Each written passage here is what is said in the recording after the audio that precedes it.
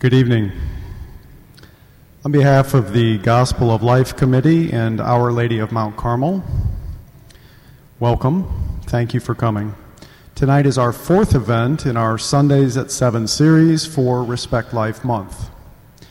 We'd love to have you back next week for our final talk by Sister Peter Marie, a Nashville Dominican who is assistant principal here at the parish school. Patrick J. Deneen is a professor of political science and holds the David A. Potenziani Memorial Chair of Constitutional Studies at the University of Notre Dame. Say that 3 times. He has also taught at both Princeton and Georgetown universities. He's the author of 4 books, a regular contributor to a variety of online journals and blogs, and he receives frequent invitations to lecture and speak. Professor Deneen will speak about hope against optimism as it relates to theology and the Christian virtues, as well as political philosophy and society's loss of Christian culture and identity. At the conclusion of the talk, the event, there will be baskets for donations if you're willing to share to help continue our pro-life activities here at the parish. And thank you in advance for your generosity. Also, we will try to field a few questions at the end if we can, but Professor Deneen has a very early class tomorrow morning, so please understand that he will need to hightail it out of here as soon as we wrap up. He's got a couple-hour drive ahead of him. Please join me in welcoming Professor Patrick Deneen.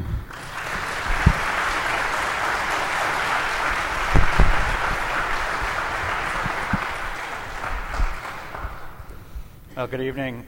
Good evening, everyone. Can you hear me okay with this lapel? Let me see. Let's see. Put it here. Is this any better? Does this work? Okay. All right. I'll try to speak up also a little bit. It's intimidating. First of all, thank you for the invitation to be here and to join you for this evening at this very vibrant parish. I've been hearing how many masses you have, and if you've been to mass today, you get extra points for coming back tonight. It's also intimidating for me to be up here because I'm usually the first to sort of criticize or at least give my rating on the sermon that I just heard. So I'm feeling like a little already the pressure that doubtless the looks that I'll be getting. I'm here as part of a speaker series to talk about hope, and I thought I would do this by talking a little bit more in the vein in which I typically teach and think about the topic that I work on, which is political philosophy. And like most topics that touch on human subjects, it almost always boils down to what we think the nature of human beings are, what our political philosophy is, what we think society should be like, what we think the nature of how we organize neighborhoods and the architecture that we build. Almost every aspect of our sort of social, political, economic world is based on certain assumptions about what human nature is. So every class I teach basically boils down to an exploration of contesting ideas. And at the root of what human nature is what makes us distinct. What do we think that makes human beings distinct as a creature? Surely we are, of course, animals. Like every other animal, we have certain basic needs, but there is something distinct about human beings. Aristotle thought that it was our natural sociability, that we are by nature political animals, and Aquinas said that we're by nature political and social animals, and that seems to be a pretty good argument, although even Aristotle said, of course, it's also true of bees and ants, and we could add probably chimpanzees and dolphins and so forth. But that's a pretty good possibility. Another possibility would be that we are the creatures that are by nature reasoning creatures. We're creatures that can use our rationality to reflect, to make certain kinds of decisions, to elucidate our condition, an argument that Aquinas also makes. Tonight I'm going to at least put one other possibility on the table that I don't think is comprehensive and defines every aspect of human life, but it certainly touches on the theme of these talks that you've sponsored. And it has to do with human beings as understanding ourselves as creatures in time. as creatures that understand ourselves in a very distinct way in the temporal domain. I think every creature in some ways lives in time, and I have a dog that kind of is able to, knows exactly what time, if it's dinner time or breakfast, or it's time for a walk. So a strong sense of the clock. But human beings might be the really unique creature because we have the ability to live, in a sense, across the full spectrum of time. We understand ourselves not merely as creatures of the present, not merely as living in the moment, but every moment is connected to to so many moments in the past and so many moments that we anticipate in the future. So we are creatures that exist in the full dimension of temporality, present as well as past and future. That pastness, the way in which our past is present to us, is all around us. Right? We could just look around this church tonight. I didn't know what the church would look like, but I was pretty sure you were going to see in this church a lot of things that remind us of the past. Right? We have the various stations of the cross in which we recollect, right? The trial and the sufferings and the crucifixion of Christ, and we remember that thousands of years after the events of that remarkable and miraculous, but also deeply painful set of days in a corner of the world which most of the world at that point had not heard. You can go into any Catholic church in the world and probably find the memorialization of those days on the walls. We can see here Our Lady, right, which is very prominent as well on the campus of the University of Notre Dame, as a way of recollecting the mother of our Savior. I'm not sure what I'm going to see over here. I can't see the stained glass windows, but I'm going to bet that there's maybe a few saints, possibly. If they were well illuminated, I could tell you a little bit more. In other words, in any church you go into, and in nearly any downtown that you go into, in nearly any street, I shouldn't say any street, but many streets that you would drive down are often named for, often have images of, often will build a statue to recollect, or to use the proper word, to memorialize, to recollect to memory, to reflect our memory in ways that bring the past into the present. So the past is never quite past for human beings. It's always present in this moment as well. And this is a really distinct thing about human beings. And I think it's fair to say that it's difficult to think of a creature that memorializes in quite the way that human beings do. Now, the present is, of course, a kind of mysterious thing, because the present, as soon as you think about the present, it's gone. Right? The present is a constantly fleeting moment that is almost instantaneously in which the future passes through and then becomes the past. The present is almost something you can't speak of, because as soon as you speak of it, it's gone. It's a fleeting moment. Most of our lives then is lived in the present, of course. I should say all of our lives is lived in the present.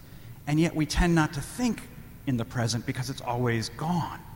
We think, rather, almost all the time in terms of how the present relates to the past, whether our immediate past or distant past, or a past that might be recalled to mind if we pass a place or a monument or a restaurant that had meaning for us, and suddenly a flood of memories will come into our minds. That memory can be sparked by those encounters with places and with objects and with people. But the present is a kind of fleeting and mysterious moment in time. And even when we have these sort of sayings like, I want to live in the present, I want to live in the present moment, it's really impossible to think of doing that as a human being. The future is, in some ways, the most mysterious. It's the most known country that perhaps we can think of. We think a lot about the future. We think constantly about the future. Right now, most of you are probably thinking, when this guy's done talking, I got something important to do. I have to get home and do X, Y, Z before the week starts. The future constantly weighs on our mind. Lots of fading in and out. Oh, I think I was touching the... Okay. We have lots of ideas what the future is likely to look like, but we don't know. We can't know. It constantly surprises us. We can anticipate it. At times we can predict it with some degree of accuracy. Some people pay good money to have people read their palms or go through tarot decks or pay for horoscopes. Or back in the old days, the prophets would tell us what the future would look like. But we can't know what the future is until it passes from the present into the past, until it's made that journey sort of into the backward rearview mirror of how we see time. Even though it's mysterious, though, for human beings not to anticipate the future. Imagine a life in which we no longer anticipated the future, in which we thought the future was not to be. It's hard to imagine being a human being in that condition. This I think, mystery or this kind of condition was marvelously captured by the novelist P.D. James. If you know P.D. James, a famous mystery novelist, wrote a book called The Children of Men, which was made into an okay movie. But the novel is really worth your time. And the novel imagines a world in which human beings cease to have children. For some strange reason nobody can figure out, there are no more children. And so civilization as we know it is going to end. It will decisively end when the last human being dies. And as P.D. James imagines this world, it's a world in which it becomes unbearable for people to live in. The idea that somehow our lifespans in and of themselves, without anticipating future lifespans, our children, or the future of our civilization, would make this whole thing not worth it, would make this whole undertaking not worth it. And she actually portrays suicide centers as one likely outcome of such a world. People would just want to get it over with. They wouldn't want to go on anymore. By the way, it ends with a miraculous birth by a woman named Mary, just to give you a little bit of a foreshadow of that book. So we are mysteriously this creature, and remarkably this creature, who live in the full temporality of time, past, present, and future, anticipating, remembering, as well as existing in the current now. And this temporal aspect of human being, of course, is deeply personal, and I've noticed a few of you nodding your heads as I've been talking about this. We can all recognize this in our lives. We don't always think about it, but it deeply defines every moment of our lives, this fact of this temporality. But it's not just a personal matter, it's also a civilizational matter. And what I want to suggest to you tonight, and this is the sort of thesis of the talk, is that we can sort of divide up Western civilization into three parts, broadly speaking, or three chapters, depending on how this temporal unfolding was understood. So we can broadly describe three phases of sort of Western civilization and demarcate them, not just on what their architecture looked like or what their political beliefs were, but what they thought the nature of time was. So let me begin with chapter 1. And I had asked for a blackboard if one was available, so I'm going to make some motions in the air and imagine and ask you to follow along, but it's not too complicated. These are very simple images that I want to provoke. The first chapter we broadly describe as the Greek and Roman or the pagan tradition, the pre-Christian tradition. And the theory or the widespread belief of time in the pre-Christian, pagan, Greek, and Roman tradition was time went like this. Big circle, round and around and around. Time was a constant cyclical motion in which that which had happened was destined to happen again when the circle turned all the way around. That time was simply a constant return to where it had begun. This was true of course, the seasons. This was, of course, true of the years. This is, of course, true of the journey of the sun across the sky. This was also the thesis of politics.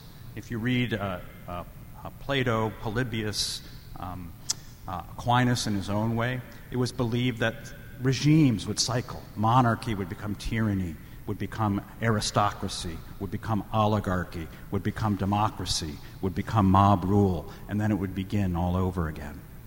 This was the cycle that was believed to find what time was, that it would turn in circles, and that the future would return as the past would return once the cycle had been completed. By the way, this is the original use of the word revolution.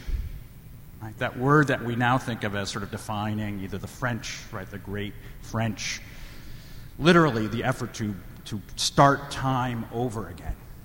Right? In the French Revolution, they create a new calendar. They name the calendar, they start with the year zero, and they call the old months by new names. Right? They said we're going to have an entirely new start of time. And that the modern understanding of revolution is a break of time. But think of what revolution really means, right? RPMs, right? A revolution is revolutions per minute, how many times it goes around. So this classical understanding understood time as cyclical. And this led, you could say, to a kind of philosophic view that regarded the world as something in which deep and fundamental change never really occurred. Right? The sun would rise and the sun would set. The seasons would come and the seasons would go. Right? The lunar cycle would go in its cycles. The political order would move from one condition to another. Never perfect, never imperfect. It would simply move from one to another. And the accompanying sort of philosophic worldview that arose was tended to be either Stoic, to appeal to one classical philosophical worldview, and Stoicism is sort of putting up with stuff, enduring things. I always think that the only way you can really successfully be someone who travels often on today's airlines or airlines anytime is to be a Stoic, is to understand you're not in control. Because if you have any other disposition, you're just going to be very frustrated. Right? You just have to take a kind of Stoic disposition. You're just going to endure this situation and get through it, because at the end of the day, nothing's really going to be much better than it was before. The other way that was dealt with was Epicureanism. The Epicureans, right, a word that we still have today. Right? If you like to eat good food, you're an Epicurean. And back then it meant basically carpe diem, live for the day. Live for the day because there's just nothing really going to happen that says tomorrow's going to be better. It might be worse. So live for the day. Now, carpe diem tended to be the watchword and invocation of those who were well off, who could afford to live for the day, whereas the rest of the people had to be kind of Stoic. It was a little bit unfair. But that was, you could say, one theory of time in the pre-Christian world led to a couple of very significant political worldviews, one of which was a kind of enduring of the world, putting up with, sort of submitting to its vicissitudes, understanding that you had no control over it, and the other of which was a kind of live for the day, live for the moment. The second chapter is represented in good part by where we are today. It's Christianity. The advent of Christianity, a lot of discussion takes place over what the significance of the incarnation has over what had been the old ancient pagan understanding of time. And one reason I have to get back pretty quick tonight, because tomorrow morning we're starting to read City of God by St. Augustine. I'm teaching a class on the great books. And the City of God is really in lots of ways about how Christians understand time in a very different way from how the pagans understand time. That for the Christians, it's not just a kind of constant repetition. Rather, something new happened. Right? A new chapter started. Something incredible happened. And it happens, we replay it up here on the altar, apparently in this church 75 times on a Sunday. We pay homage and honor to that change, to that new chapter, when the creed is being said, and we bow and became man. Right? When God became man, something new happened. And Augustine argues, he's not the only one, but Augustine argues that this meant that something radically new happened in human time. What Augustine suggested then is that we need to understand that time isn't just a cycle. Time actually is moving in a direction. Rather than saying it's just a constant going around that sort of leads nowhere, he said time is moving in a direction. Time is linear. Time is moving towards something. Time is linear in the following way. It has moved steadily toward the moment of incarnation, to that Christmas morning in Bethlehem, and suddenly, boom, something new happened in time that had never existed before. And it changed all of time after that. And we were awaiting then the next chapter. There are two big chapters. Lots of things will happen, lots of little things will keep happening. But the first big chapter is the incarnation. Of course, part of that chapter is the crucifixion and resurrection. But the next chapter that we're all waiting for, not just sitting here going through cyclical time, we're all waiting for the last chapter, for the eschaton, for the second coming.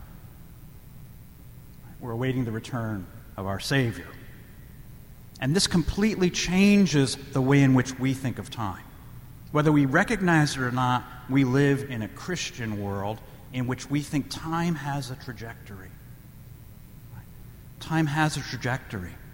And this is why you encounter the word hope in the Christian tradition, in fact, as a Christian virtue, in ways you would never encounter that in a pagan tradition. What is there to hope for in the pagan tradition? Maybe just that you're not at a really bad part of the circle. Right. But otherwise, just got to be stoic about it, or just live for the day. Every Christian, and indeed we invite every non-Christian to have hope, because there is a final chapter that will be, we hope, the happy chapter, the happiest chapter, in which we might all come to join our Savior in heavenly paradise. That's the significance, you could say, of this transformation of the idea of time. And that one of the three Christian virtues, right, of the three that are named by Paul in 1 Corinthians 13, faith, hope, and love. The greatest of these is love. But of course, hope is certainly a part, as is faith, of that trinity of virtues. And there's a third chapter that I want to talk about. And the third chapter occurs much more recently.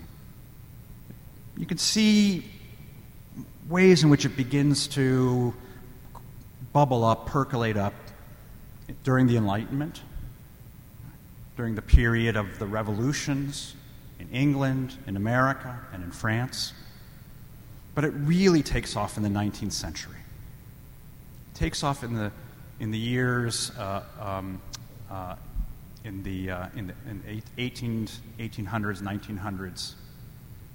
But the 19th century is the years, and into the 20th century, is when a new definition of time becomes dominant, becomes quite dominant, and especially becomes dominant in the United States. This theory of time has some pretty deep philosophic roots, and I'm going to have a quiz and an exam at the end of the talk in which you'll be asked whether you can leave tonight. Depends how well you do on the quiz. It begins with philosophers that many of us may have heard of, but perhaps not read. Georg Hegel, Immanuel Kant, Jean-Jacques Rousseau. Here's one that you probably have heard of and maybe even read, John Dewey. John Dewey may be one of the most important American philosophers and someone who profoundly influenced the American educational system. Right? To this day, many of you may have had to use the Dewey Decimal System as part of your entry into working in libraries.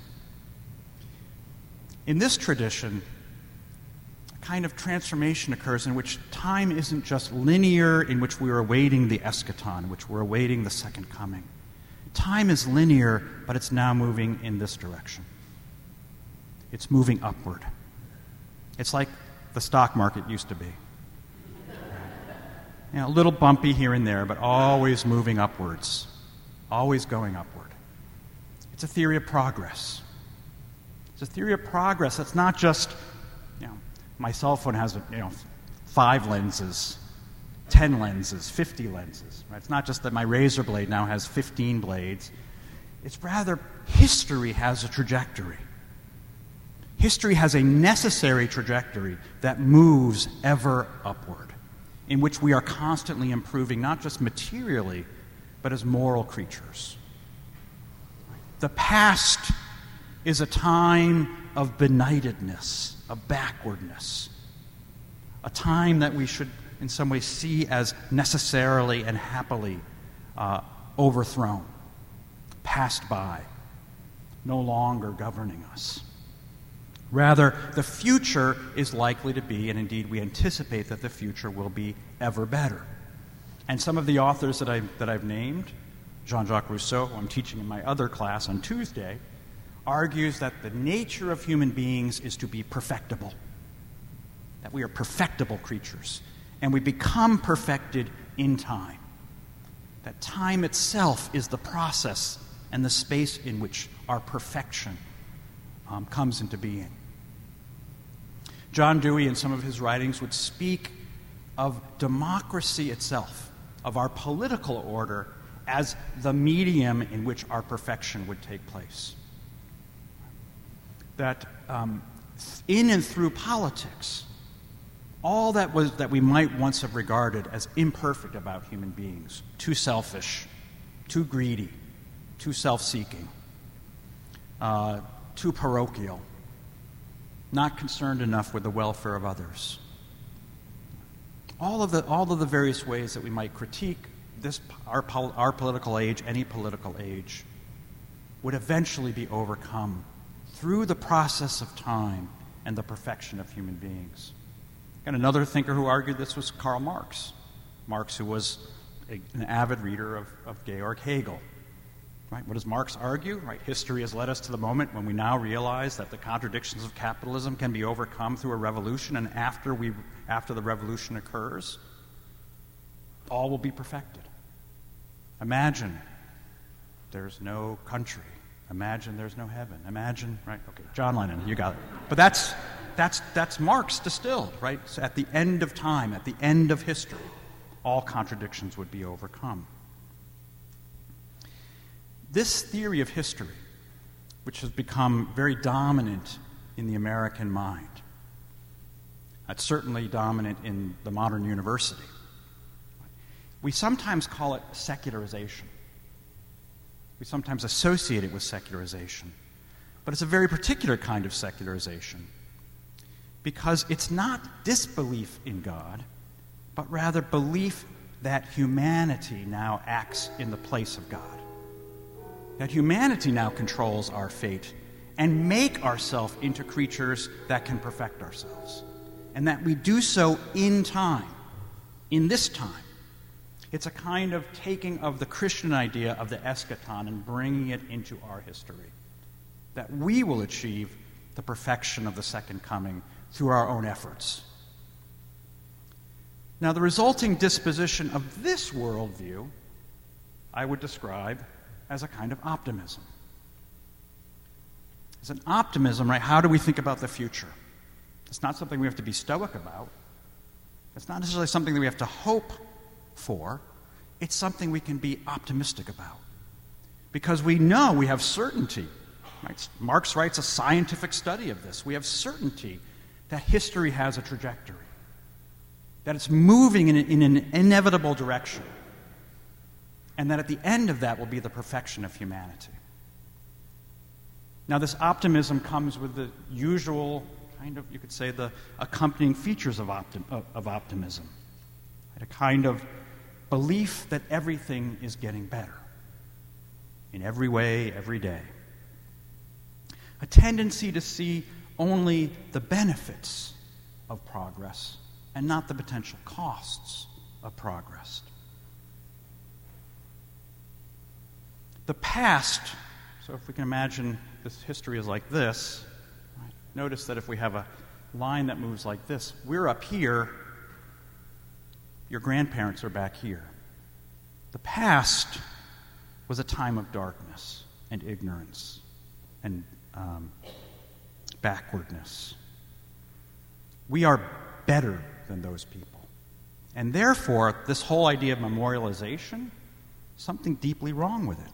Why should we be memorializing the past when it was a time of backwardness? A time that we should see as that which we have overcome rather than that which should be memorialized. So notice that there's a tendency within this optimistic tradition of progress to want to tear down that which is memorialized, to erase that which happened in the past, to redefine or do away with the past, right? A particular hostility to statues these days.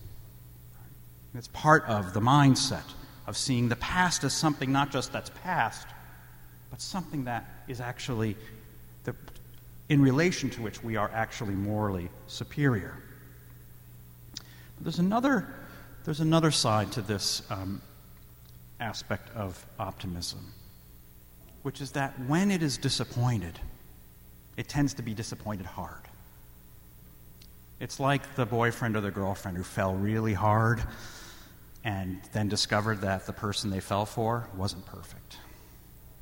And then suddenly, well, not only do I not like you anymore, but you are, the worst human being I ever met. And that really bad breakup.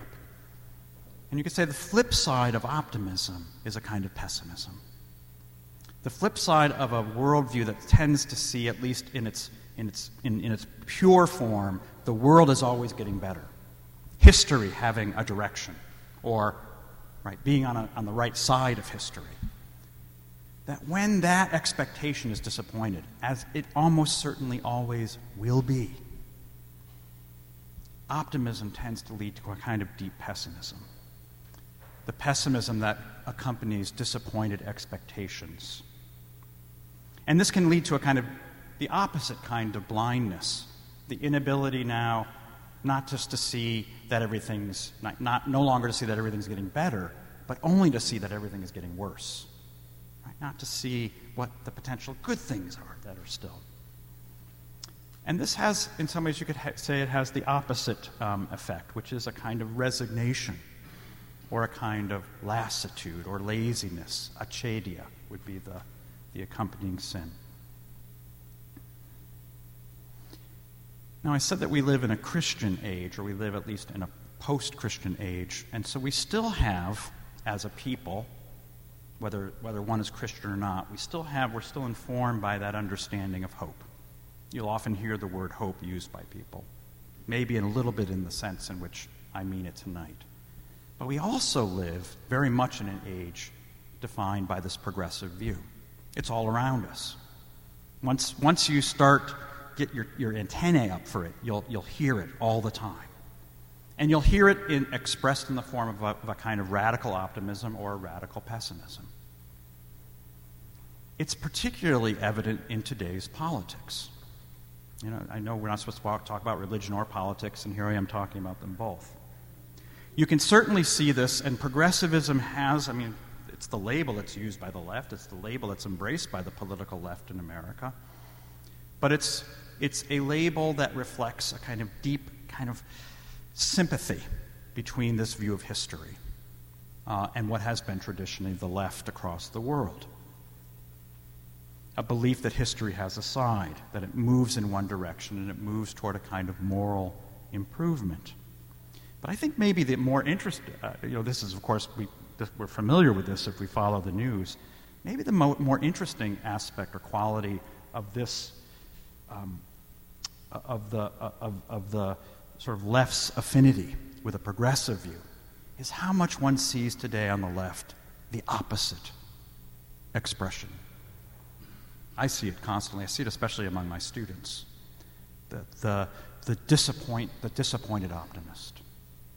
A deep and pervasive pessimism is more and more evident. And it's on the nominal left, but it also really affects, I see it again, especially in young people who've been raised to think that everything that we thought was progress was actually the opposite. Everything that our generation was brought up to think was progress, technological, scientific project, is exactly the opposite of what they were told. It was, in fact, deeply and profoundly anti-human, anti-nature.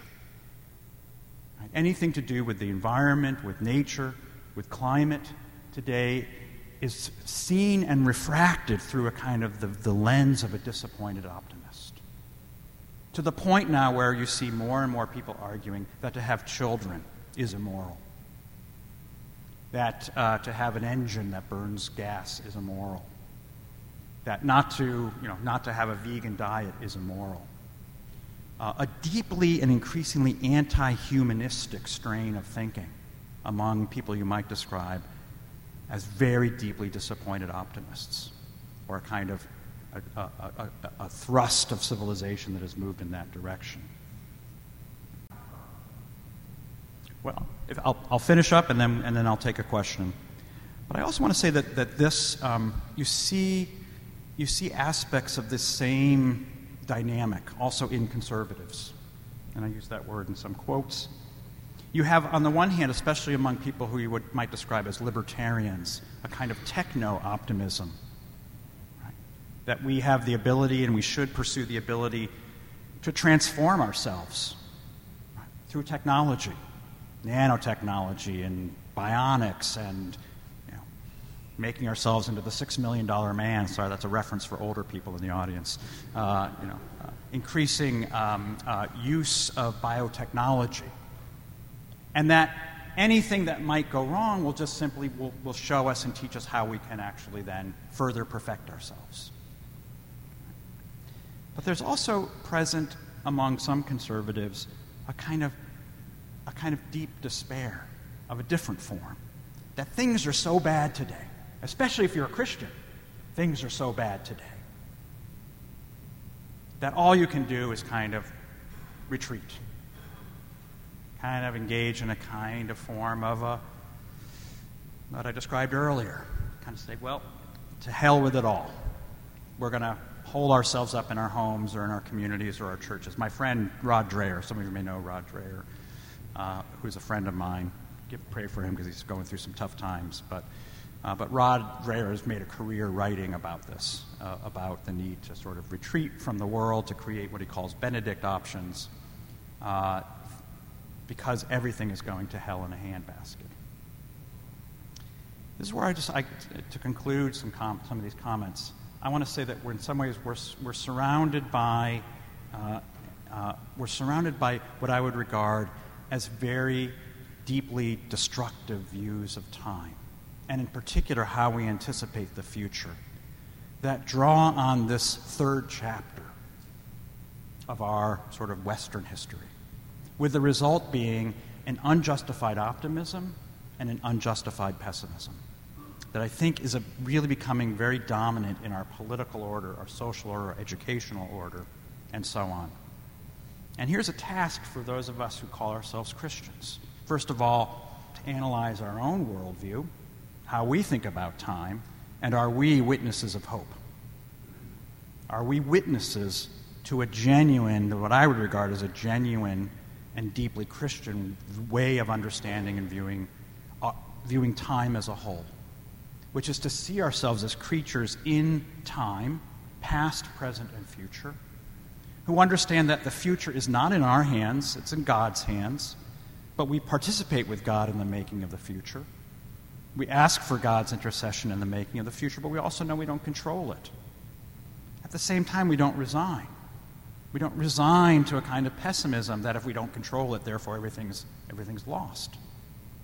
Hope is, of course, the disposition we have to the ultimate things, to the state of our souls, to our ultimate dispensation and destination, and those of our families and loved ones and all of humanity. But, of course, Aquinas teaches us that this hope, while it is ultimately directed to the end things, the last things, nevertheless it is to inform all of our actions as we live in this life. And as Christians, then, we're called to a very distinct way of being in time. Being in time is not the source of optimism or of pessimism, but of the distinct but necessary Christian virtue of hope. With that, I'm happy to take some questions if you'd like. So the question is, those of you, I'm sure everyone could hear, where does this idea that there is no hope, where does it come from? And I hope that my talk tonight at least gives you some delineations, some ways of thinking about where this comes from today. I genuinely think it comes from an understanding of time in which the generation preceding the young people today were deeply and profoundly optimistic about the trajectory of history.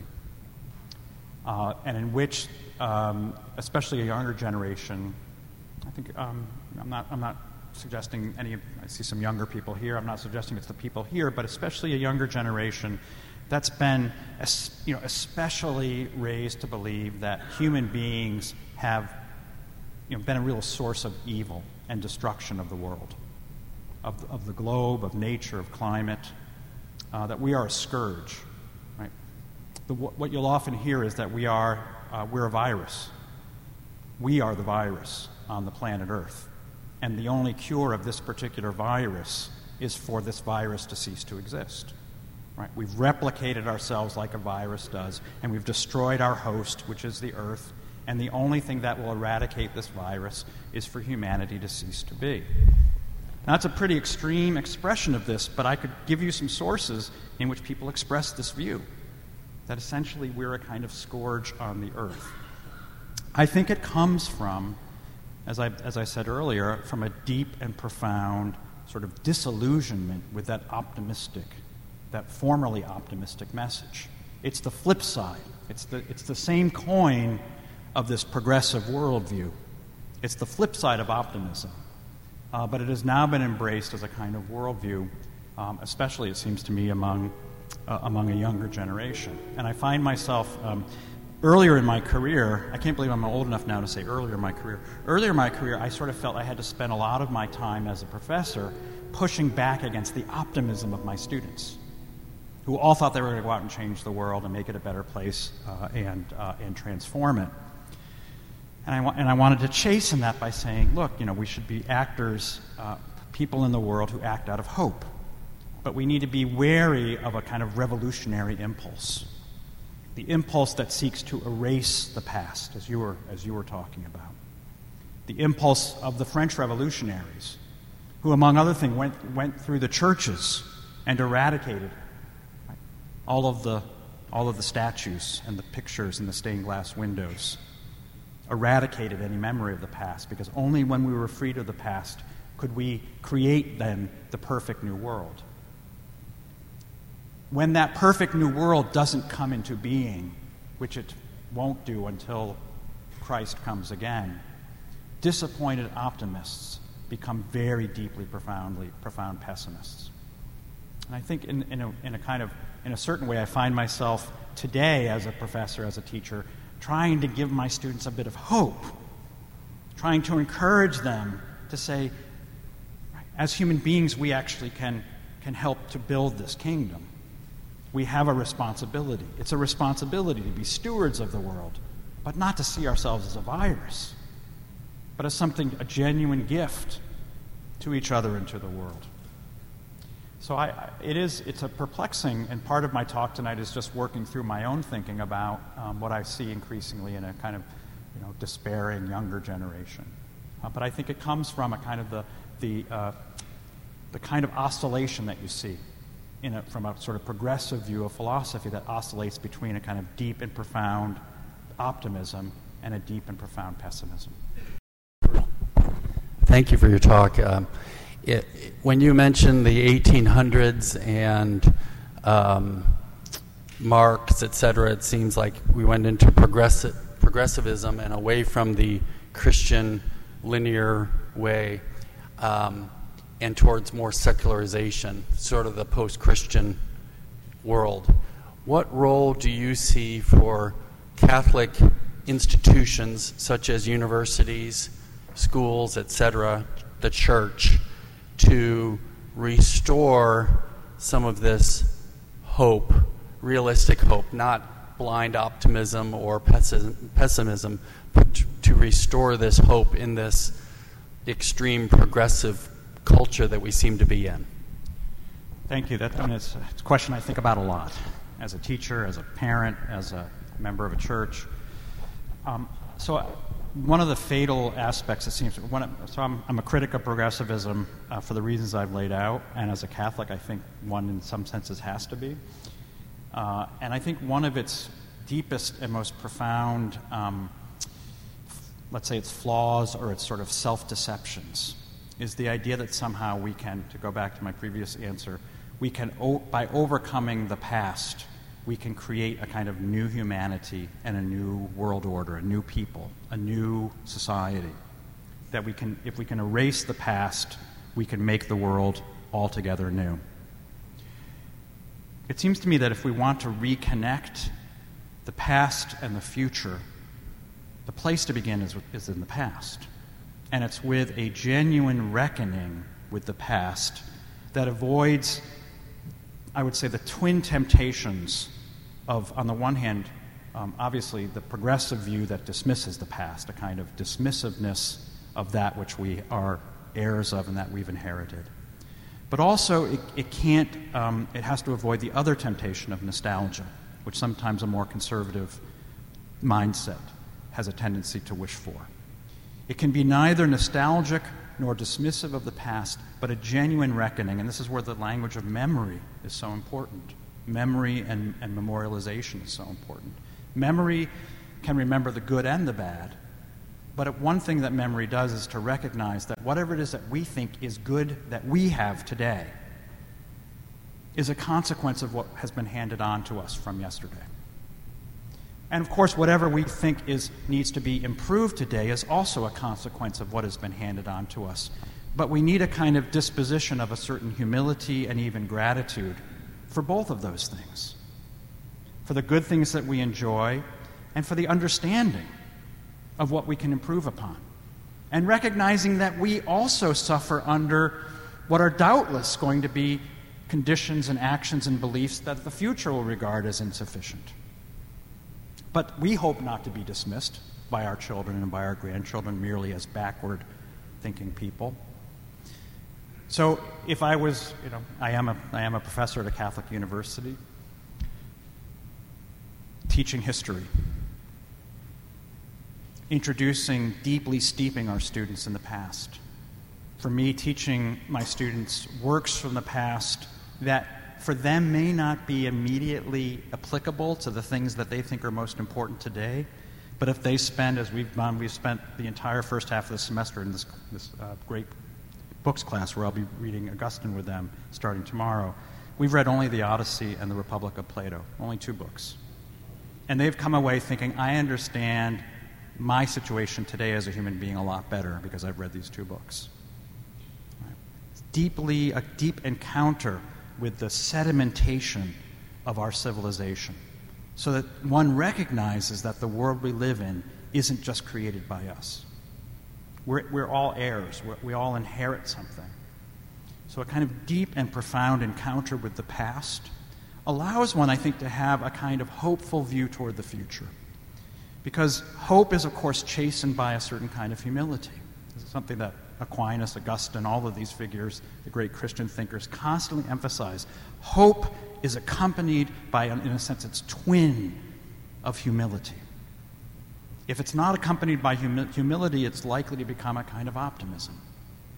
But hope is accompanied by humility because we recognize that as heirs of traditions and of patterns and of beliefs and of ways of life, we have stuff that we can work with, but we're also in some ways limited by those inheritances. And this is not a curse, this is just a reality. So I would start with any curriculum, any school, any Catholic institution. And I think this is of course, this is the central aspect of what it is to be a Catholic. To be a Catholic is to be deeply engaged in an institution that is designed to remember. Right? I don't know if you've ever thought about it this way, but to be a Catholic is to be like, we're going to join a club that we just spend a lot of time remembering. A lot of time remembering every week. We're going to remember what Christ did up here at that table. And we're going to remember the actions. We're going to remember the saints. We're going to remember the people who have passed, right, in the intentions. Ends every week in every church. It ends by remembering the people who have passed away. We're going to help them on their journey through purgatory, to keep them in our prayers. This is an institution that remembers. That's what we can bring to the world, is we have to reconnect time. And a world that is progressive wants to forget the past, wants to say the past is no longer relevant to us. To reconnect time, then, is to say that we can have a kind of responsive and responsible view toward the future that is connected through the sort of sinews of the present back into the past. That's a long-winded answer to a really good but hard question.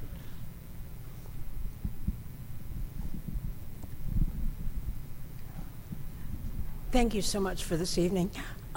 Perhaps this is simplistic, but are you saying that in the continuum of time, the incarnation opened tomorrow for us?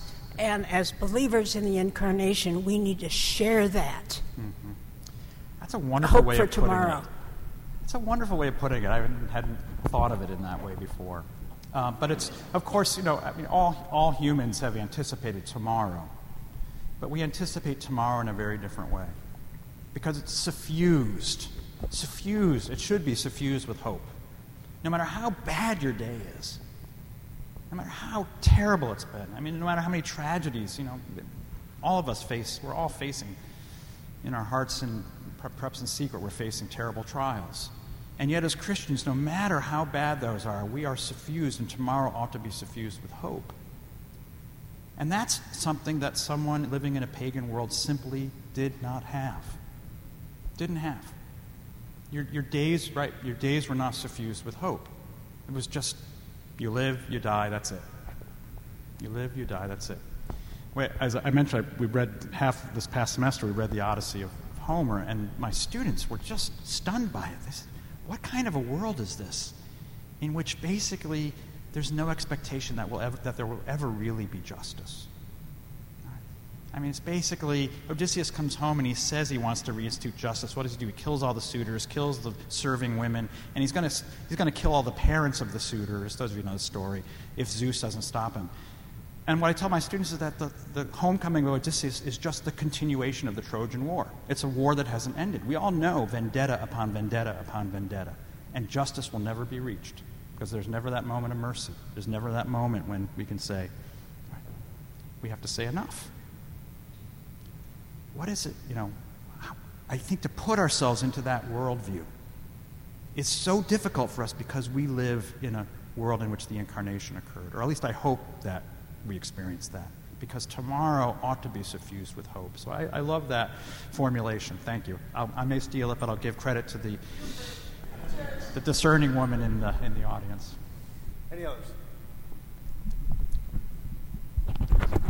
First of all, thank you so much. I really enjoyed your talk, and wonder what your perspective is as an educator and what your experience has been as an educator touting Christ and his faith and the idea of hope and love. Do you get pushback? What has been your perspective in terms of the evolution of the progressive agenda in schools? So I mentioned that what we often call secularization is actually not what we typically think it is. That when we think of secularization, what automatically comes to mind is, okay, that means we're becoming a godless world that doesn't believe in anything. I think the opposite is the case. And again, Augustine is really instructive on this. Right. Secularization becomes, and what we can now clearly see is the promotion of the idea that we now are in control of our own salvation. We have the tools for our own salvation. Right? We manage the future. We know what the future looks like. We know what we want it to look like.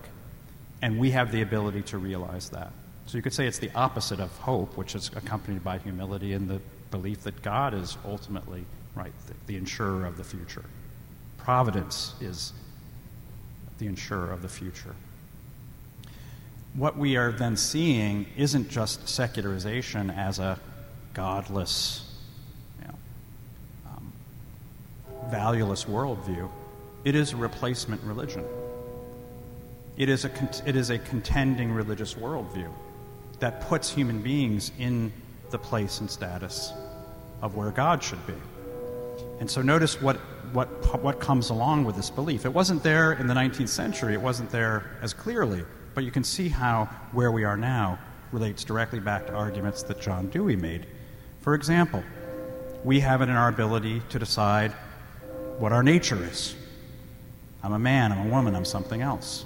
We have it in our ability to change and shape our biology. We have it in our ability to believe whatever it is we wish. We are the creators. We are no longer created by God, man and woman. We are the creators. So what we should notice is that a school system can never be valueless, because a school system is always going to reflect the deepest values of its civilization, which is going to include its religious beliefs. Now, for a long time, as Catholics, I'm going to get a little pugnacious here. As Catholics, we came to this country on a kind of quiet agreement. We Catholics would kind of keep our views to ourselves in exchange for being left alone, to have our own schools and our own institutions and our hospitals and so forth. And we wouldn't make any claim on the public sphere. We would be good Americans by keeping our Catholicism relatively quiet. Mario Cuomo came to Notre Dame in the 1980s when abortion, of course, was then as now a big issue, and at a time when the Democratic Party was changing in its views on abortion, said, I am personally pro-life, but as a political leader, I have to follow the law of the land. Right? Why? Why couldn't he say, I think this is wrong and the law should be changed? Because this was part of the agreement. This was part of the deal. I think we do have a calling now not to be people who retreat, not to be people who are seeking the Benedict option, though I think we need to strengthen our families and our communities. But we also have an obligation, it seems to me, as Catholics, to go out and to proclaim the Word. I just finished reading Book 1, Chapter 9 of Augustine's City of God. I recommend it to you. If you've got a copy at home, take it out tonight and read it. He says, the Romans deserved the punishment of God because they were evil, because they were wicked. He said, but so was anyone who didn't speak out about their wickedness. So was anyone who didn't speak out about the wickedness of the Romans. And I read that and I said, wow, I'm probably pretty guilty. Because he said, what do those people care about? They care about their status in the world. They care about their reputation. They care about what the world thinks about them. So I think this is a time when the old deal is in a sense off, because our schools, our children, our churches are no longer safe from this new religion. They are directly in the target of this new religion. It's a competitor religion that seeks, in almost every respect, to be opposite of what it is I would say we as Catholics are called to believe. And it calls for a faith, the faith of St. Michael and St. Joan of Arc, and maybe a little bit less of St. Benedict. And with that, I got to go back because I got to teach tomorrow, so thank you very much for... Thank you, Professor.